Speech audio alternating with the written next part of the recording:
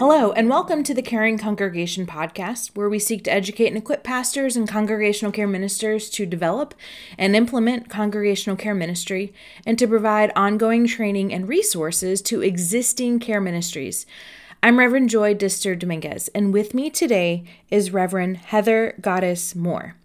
And on today's episode, we're talking about human sexuality. This is the first part of a two-part episode series that fits within the larger context of our season. Season 4 is all about care for our youth. And it does because we are trying to talk about sex positivity and body image for our youth. And that seems like a really appropriate place that we have this discussion. So I do want to give our listeners a bit of a warning. We talk about body parts in the correct name, and if that is offensive to you, I just want to give you kind of a warning about that as well. So let me give you a little bit of information about Reverend Heather Goddess Moore. Heather has worked in youth, camping, and discipleship ministries for over 20 years. A native Californian, Heather and her son moved to Texas in 2008 and never looked back. She's lived in Mesquite with her spouse, Jeffrey, a teenage son, Noah, and their chocolate lab, Leah, and feisty cat, Lucy. Heather serves in her appointments as the Assistant Director of Lifelong Learning in the Office of External Program at Perkins School of Theology at Southern Methodist University. She also is the Minister to Youth and Young Adults, St. Stephen United Methodist Church in Mesquite. As a provisional deacon in the United Methodist Church, Heather is passionate about standing at the threshold of the church, bridging the congregation with the community. Heather has a Bachelor of Arts in Sociology, focusing on teenage sexuality from Ashford University, which is now University of Arizona Global Campus, a Master's of Divinity and Master's of Theology, focusing on human sexuality and the church from Perkins School of Theology. She is currently pursuing a Doctor of Liberal Studies degree at Southern Methodist University. In her studies, Heather discerned a call to work with churches, small groups, and individuals to facilitate conversations about human sexuality in all its parts, to help people live into the fullness of their createdness in healthy, holistic ways. Her other favorite things include camping, music, karaoke, crafts, gardening, and baking.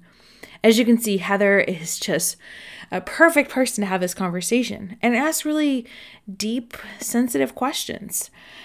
Heather's my friend. We went to Israel together, and we went to Perkins School of Theology together several years ago.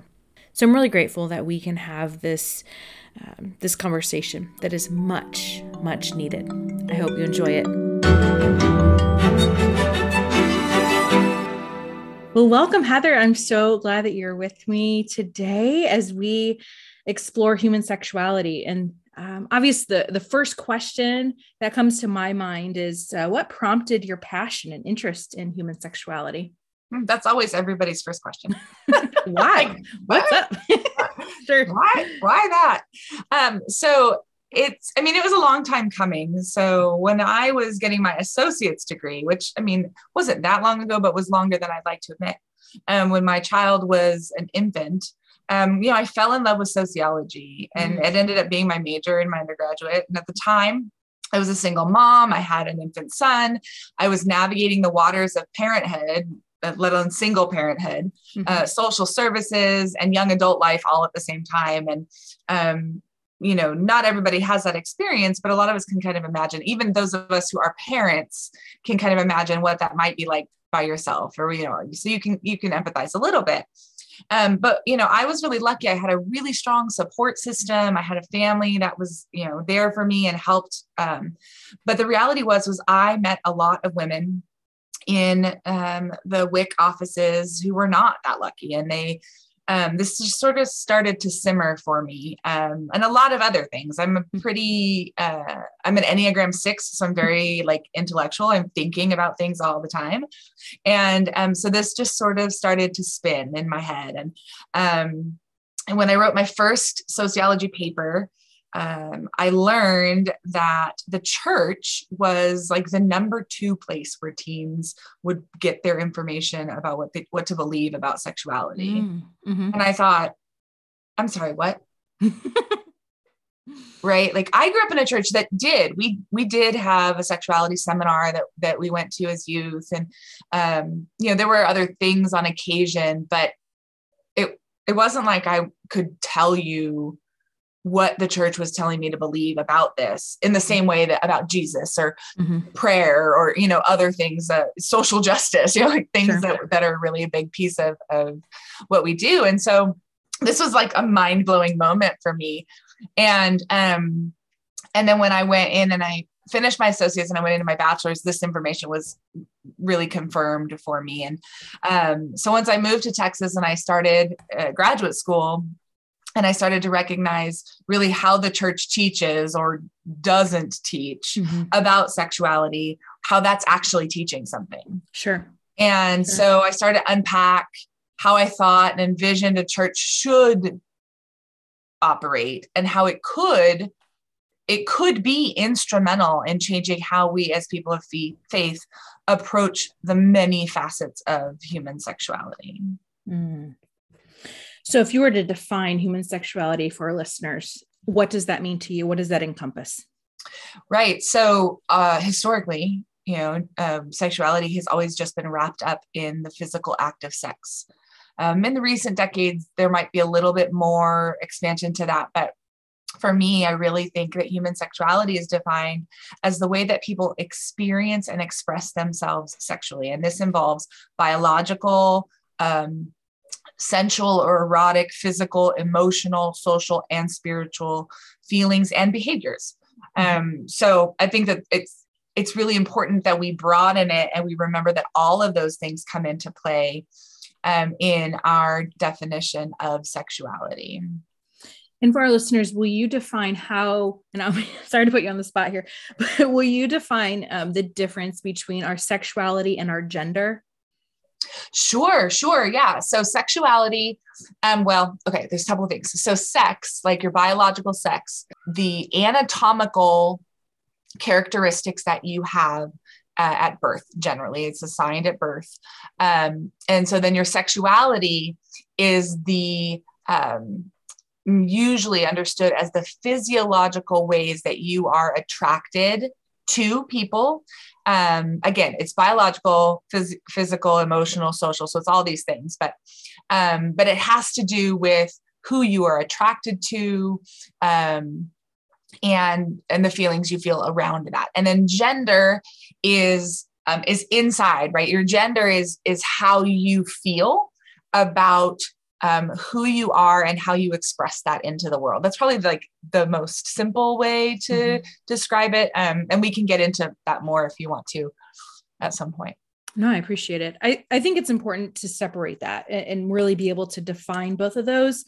As we continue to learn and to grow as a society, we're trying to understand. And I think knowledge is power, right? When we're able to just start as a baseline, okay, this is our understanding, and this now, how do we build on from that? And so when you talk about what the church taught about human sexuality, I want to dive a little bit. I want to veer a little bit into that, because I'm just thinking even of my own youth and what I was taught, and even in the United Methodist Church, and how it varied so differently from other churches, other denominations, other faith and religious practices. And so I'm curious, if you were to kind of categorize what the spectrum, I want to say was, it still is in many degrees. I'm curious if you can kind of help us understand the spectrum, just so people can say like, oh yeah, that's how I would probably identify my understanding of human sexuality as a youth and what I was taught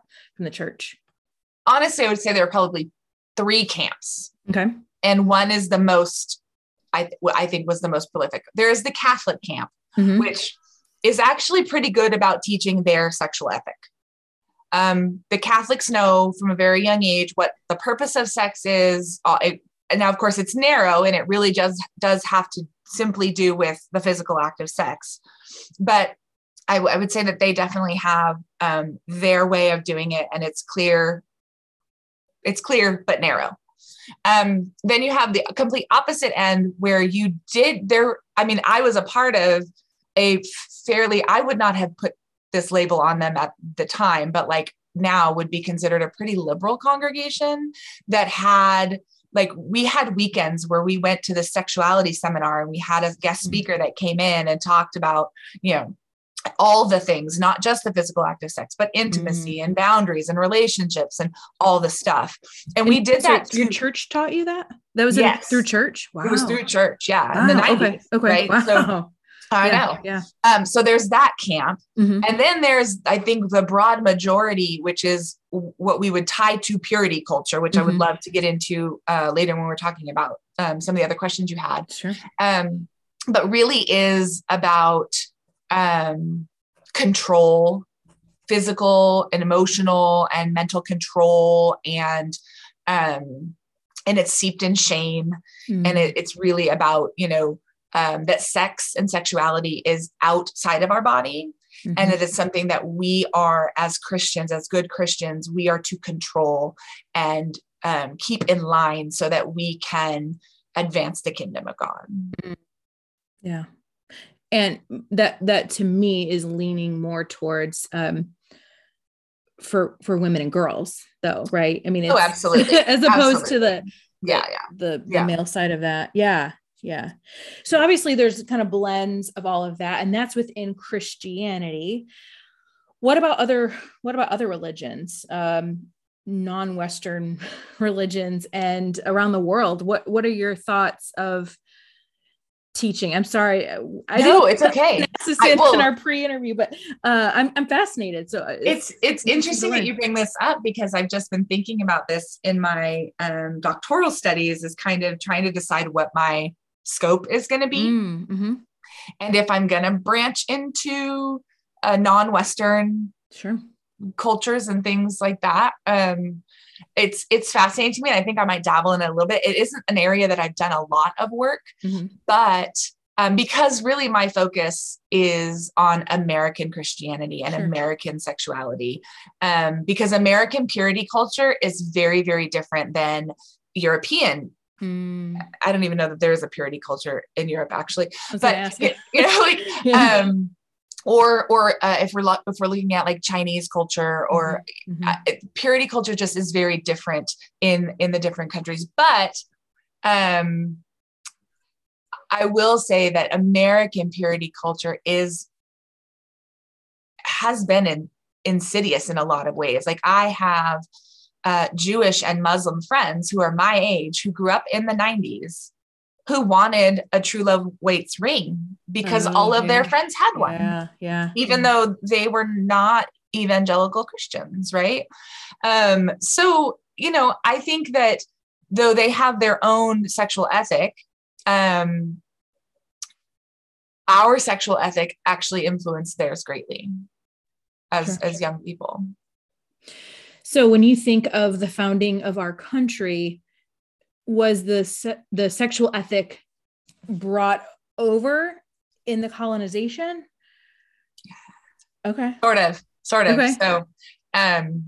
So this is this is my favorite part. So I just took a class it was a history class last semester. And what I focused on in my final paper was how we got from Puritanism to purity culture. Because a lot of times we blame the Puritans. I for one have done this, like, thanks Puritans, right?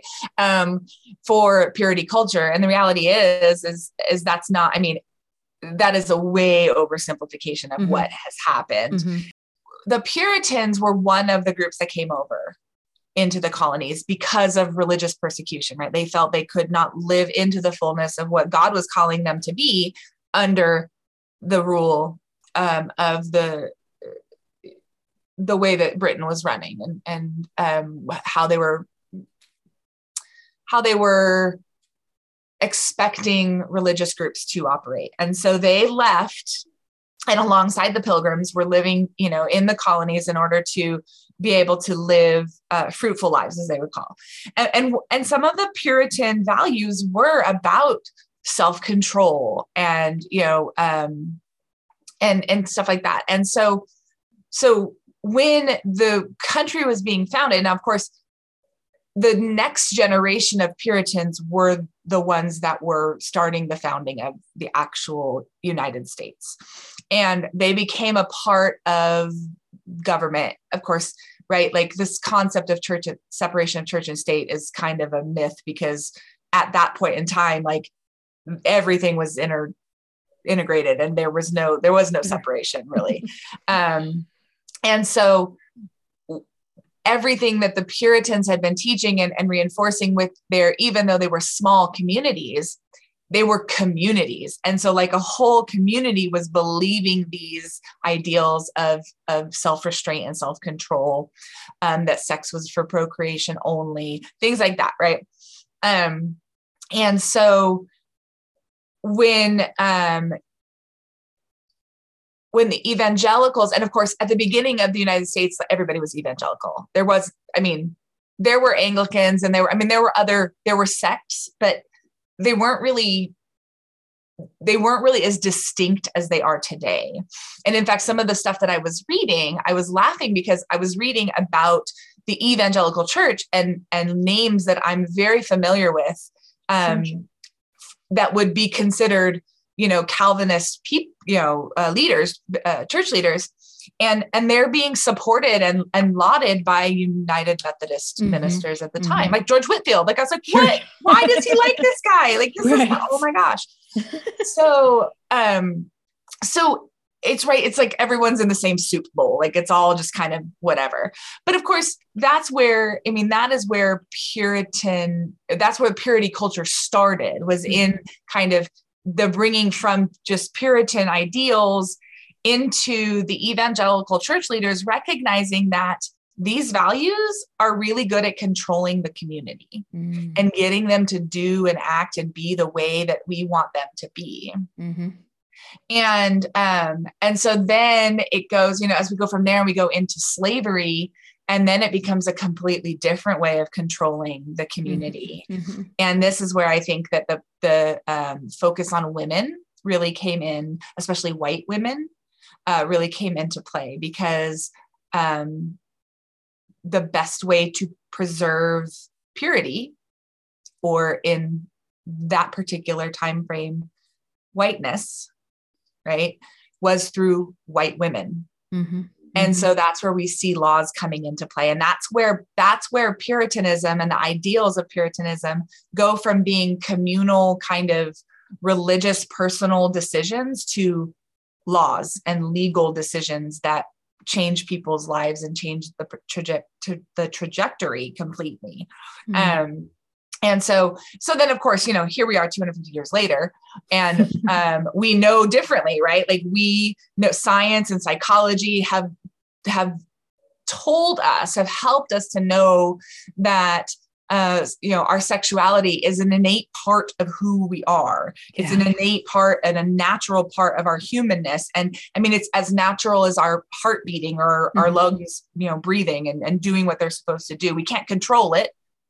Sure. Right. Like we can make our heart beat slower or faster, right? Like with certain techniques and exercises and things like that. Same thing with our lungs. We can breathe faster or slower, but they're still going to do that, right? It's not like we can stop it. And so what we really need to do is we need to stop trying to suppress it, but instead try to care for it and nurture it and make sure that it's continuing through our life in the healthiest way possible. Yeah.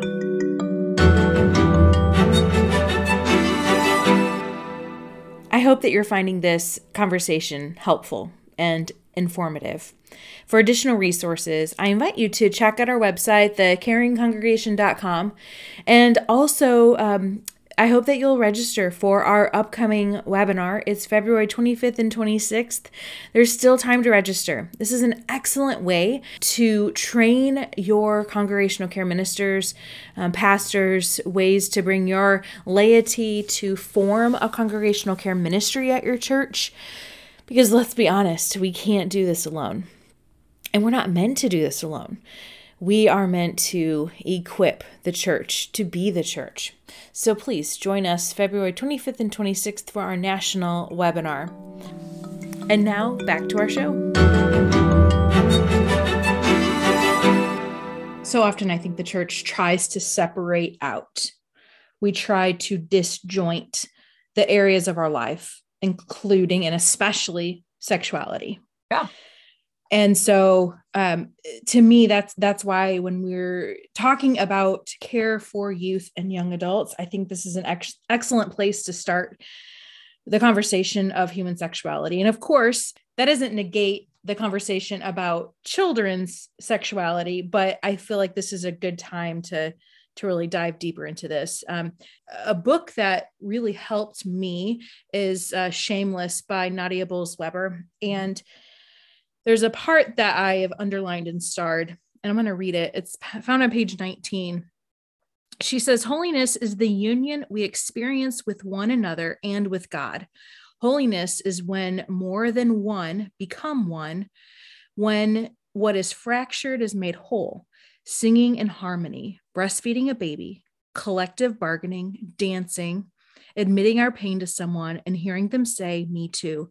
Holiness happens when we are integrated as physical, spiritual, sexual, emotional, and political beings. Mm-hmm. Mm-hmm. And I think that was such an eye-opener to me that I felt that in my very soul of sexuality is so much more than just one expression that happens behind closed doors, but it is part of who we are. We are holistic beings. And when we separate that part out of us, we're not honoring God, right? And we're not honoring one another. I'm really fascinated by your interest because I think this is what the church needs. I think especially now more than ever. And so in your opinion, why is it important for the church to talk about sex and human sexuality, especially with young persons? I think, and as we talked about earlier, I think that the key pieces to this is first that I think it's important that we all talk about sexuality. I think it's important that we're talking to it with children, with youth, with young adults, with each other, with, even our parents. Like, I mean, I think it's something that we need to just get comfortable talking about. Even our parents. Okay. And I'm imagining having this conversation with your parents. That is so much fun. For our listeners, Heather knows my parents. That would be so much fun. I don't know about that. And so but with that being said, like the reason I think that is true, and actually what I would argue that we do in some ways already talk about it in all these ways, is because I believe that we need to broaden the definition of sexuality, that it's not just about sex. It's not just about the physical act of sex, but it's about all of these other things like gender norms and gender roles, marriage, divorce, child rearing, family planning, family norms, sex, of course, sexuality, gender identity, abortion, sexual harassment and abuse, porn, body image, beauty standards, all the things. And because all of those things are informed by our basic understanding of God and humanity. And that's what Nadia Bolz-Weber is getting at there in that particular quote. Is she's saying like, and this is actually a core piece in my credo. I don't know about yours, but like I talked about that we are created to be in relationship with God and relationship with others, right? Like, so the cross, be in relationship with God, be in relationship with others. And we are in the cross of that, right? Yep. So holiness happens at that intersection. Yeah. And holiness can only happen within us when we are operating as our whole selves, which means we are keeping in mind that how we relate with God and how we relate with each other, we can build better relationships, more holistic relationships as God intended.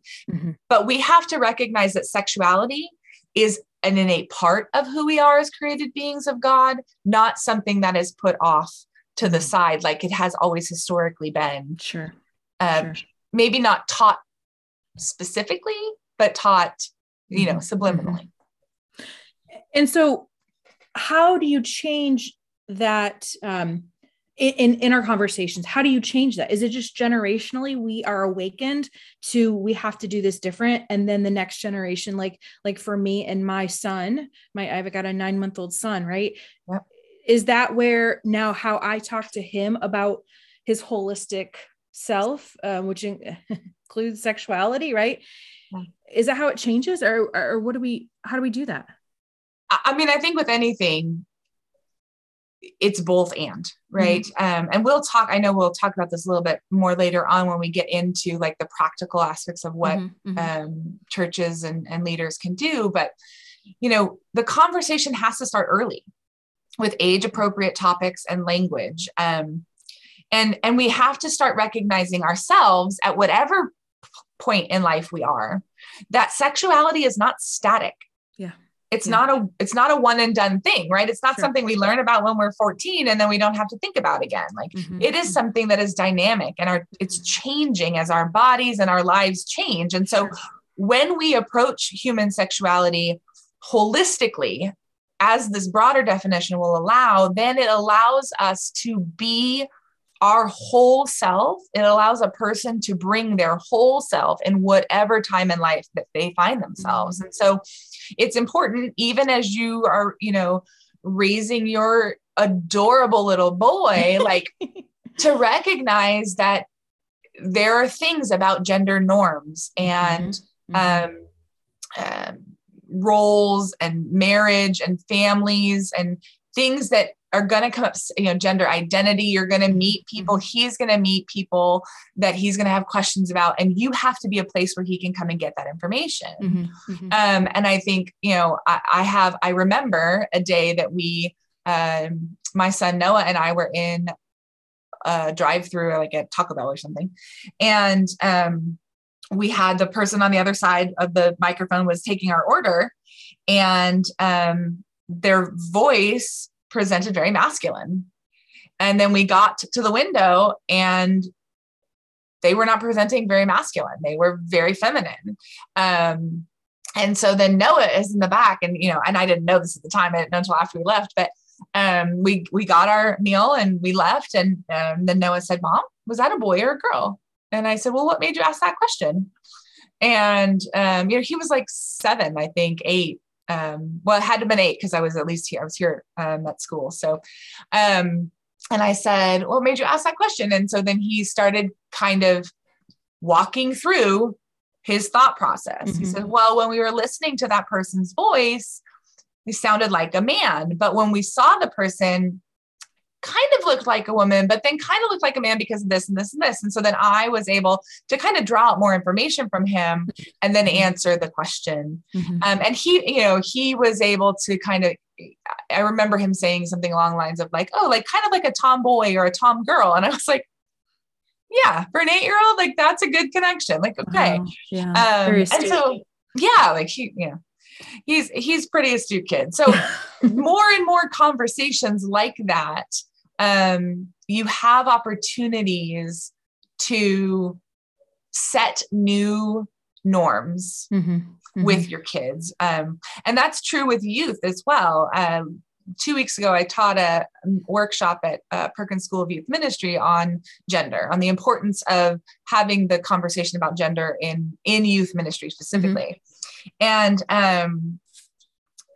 one of the things that I talked about was that like, we have to, representation matters, right? Like them seeing these things happening in real life matters. And that is how I think it's going to change. Like it might start out being little things, right? Like somebody who's listening right now may have a 12-year-old, right? And be thinking like, "Oh, I've already missed the boat." No, you can start now. You can start and start changing, the Rome wasn't built in a day. We all know the Titanic didn't, turn on a dime.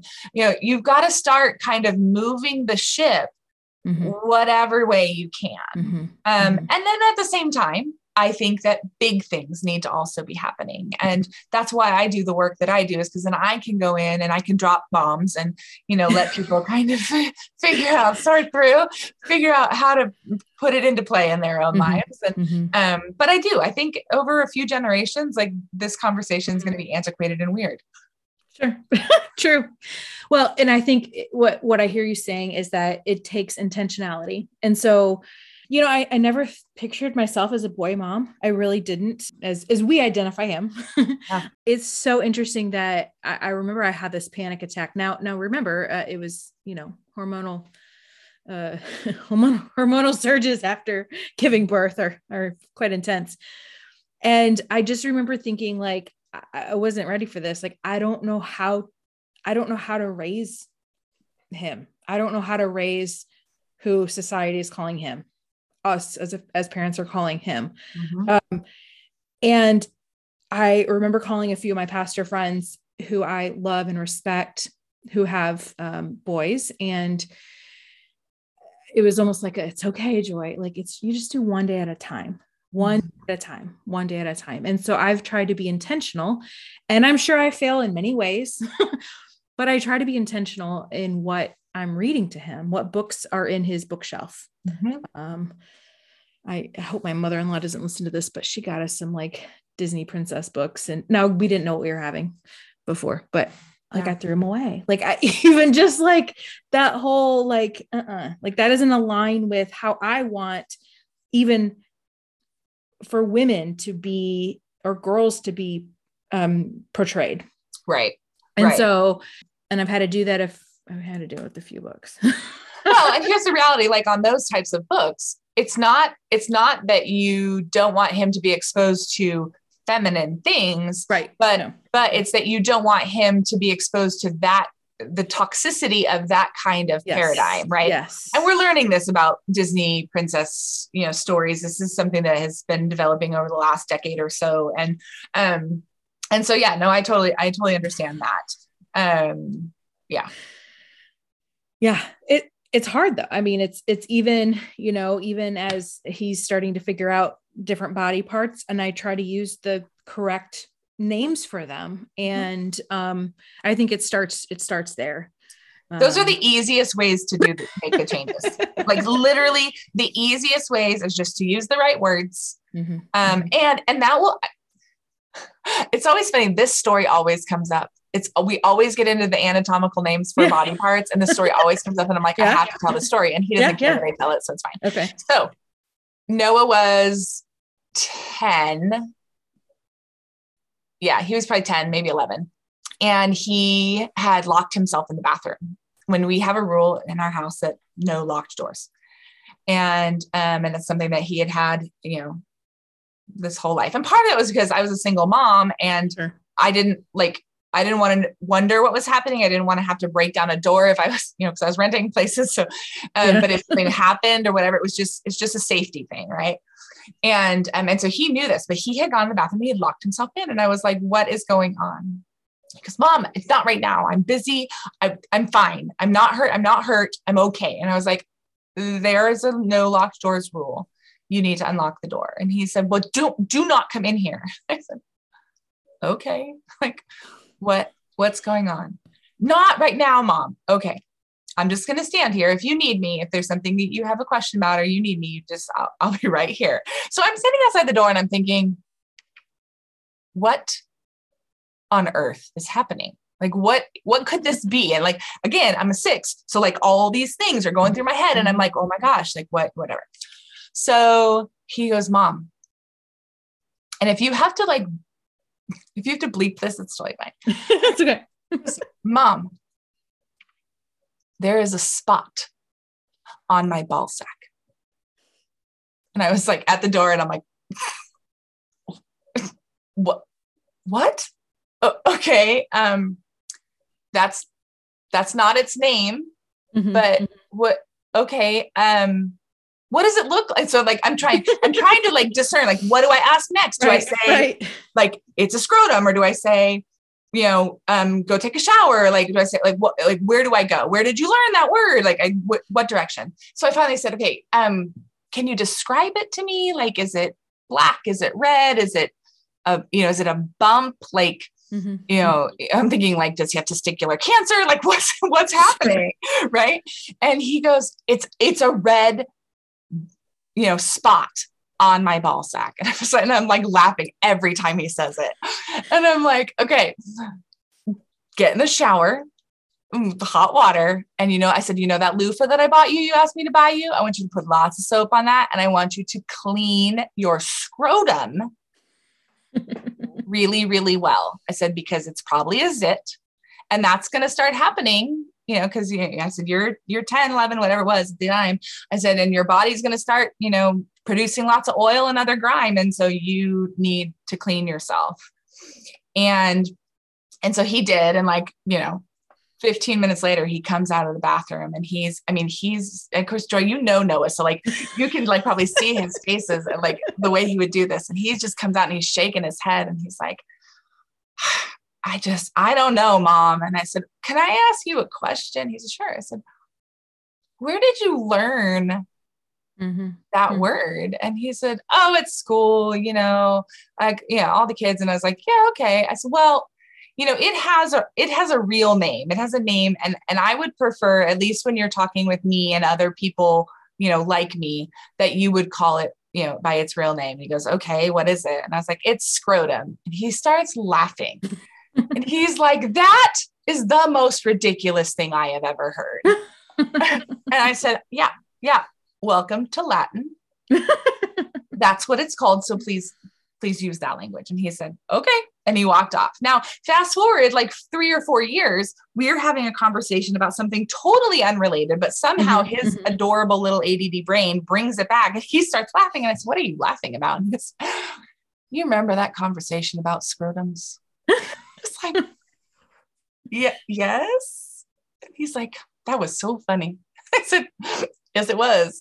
So, right. So start young, start having those conversations, use the right words, because they will come back to you. They will come back to you and they will use the right language, and you will start to see the change, the shift in that.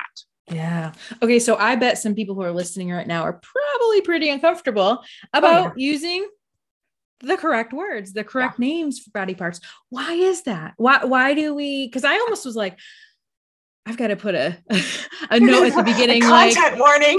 Yes, which is, I want to be real. I want to be honest, but why does it make people feel uncomfortable? Yeah. Where does that, we learn that shame early, I feel like. That's exactly the right word. So United States sexuality is steeped in shame and fear. The 90s purity culture carries the brunt of the blame for this. And I think rightfully so, but it goes even further back, like we talked about a little bit ago. Sexuality was weaponized to control and order the people, and prohibition around sex outside of marriage, came into play as a political tool in slavery, and procreation as the only legitimate reason for sex is rooted in the need to create bodies to fill the factories with industrialization. Right. So I mean, it's all of these things, again, it's like just one brick on top of another in a foundation that is not healthy, not holistic, not God breathed. Right. Yeah. And so then, of course, 90s purity culture came around because the evangelical church, and at this point in time, I mean really the evangelical church, because at this point there's a lot more delineation between, but they started to realize that they were losing that same control that they had before, with the sexual revolution in the 60s. And with the rise of the second wave feminism. Yeah. And so what they started to do is they started to circle the wagons, right? And they started to get into political positions and move that way. And they found scripture to support their stances while ignoring other parts of scripture, right? So this is the foundation of why we are so uncomfortable. And of course, today, most adults with young people in their homes, or at least in their immediate family, grew up in this particular, what I call purity culture soup bowl, right? It's in the water, it's everywhere. And it doesn't, purity culture doesn't not touch, it just is everywhere. And so with a worldview where the ideas and values are ingrained in the fabric, in the soup, in the water. And they grew up with parents who never talked about sexuality. It was like, just don't do it. Right. Like, don't do it till you're married. But what is it like? What, right. Or they gave them a book, or they, whatever. And the way that they learned was through their friends and through experience and through, like those sort of things. They were never taught what their values were or why. They were never taught to be able to articulate their own sexual ethic. They were never taught to be able to question or discern what God wants them to know about themselves, or, all the different facets of their sexuality. And they were raised by parents who lived by an "I said it, that settles it" rule. And as a result, they were susceptible to the toxic theology of purity culture, which made all things sexuality shameful. And that's especially true for women, right? Yeah. So I think that's the biggest thing that people are up against, is they're uncomfortable talking about it because they don't know what to say. They don't feel equipped for the conversation.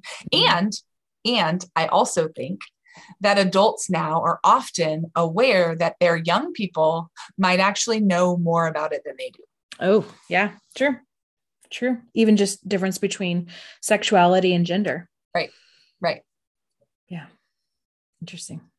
Because it is something that's changing constantly. Like the vocabulary and the landscape is changing a lot. Yeah.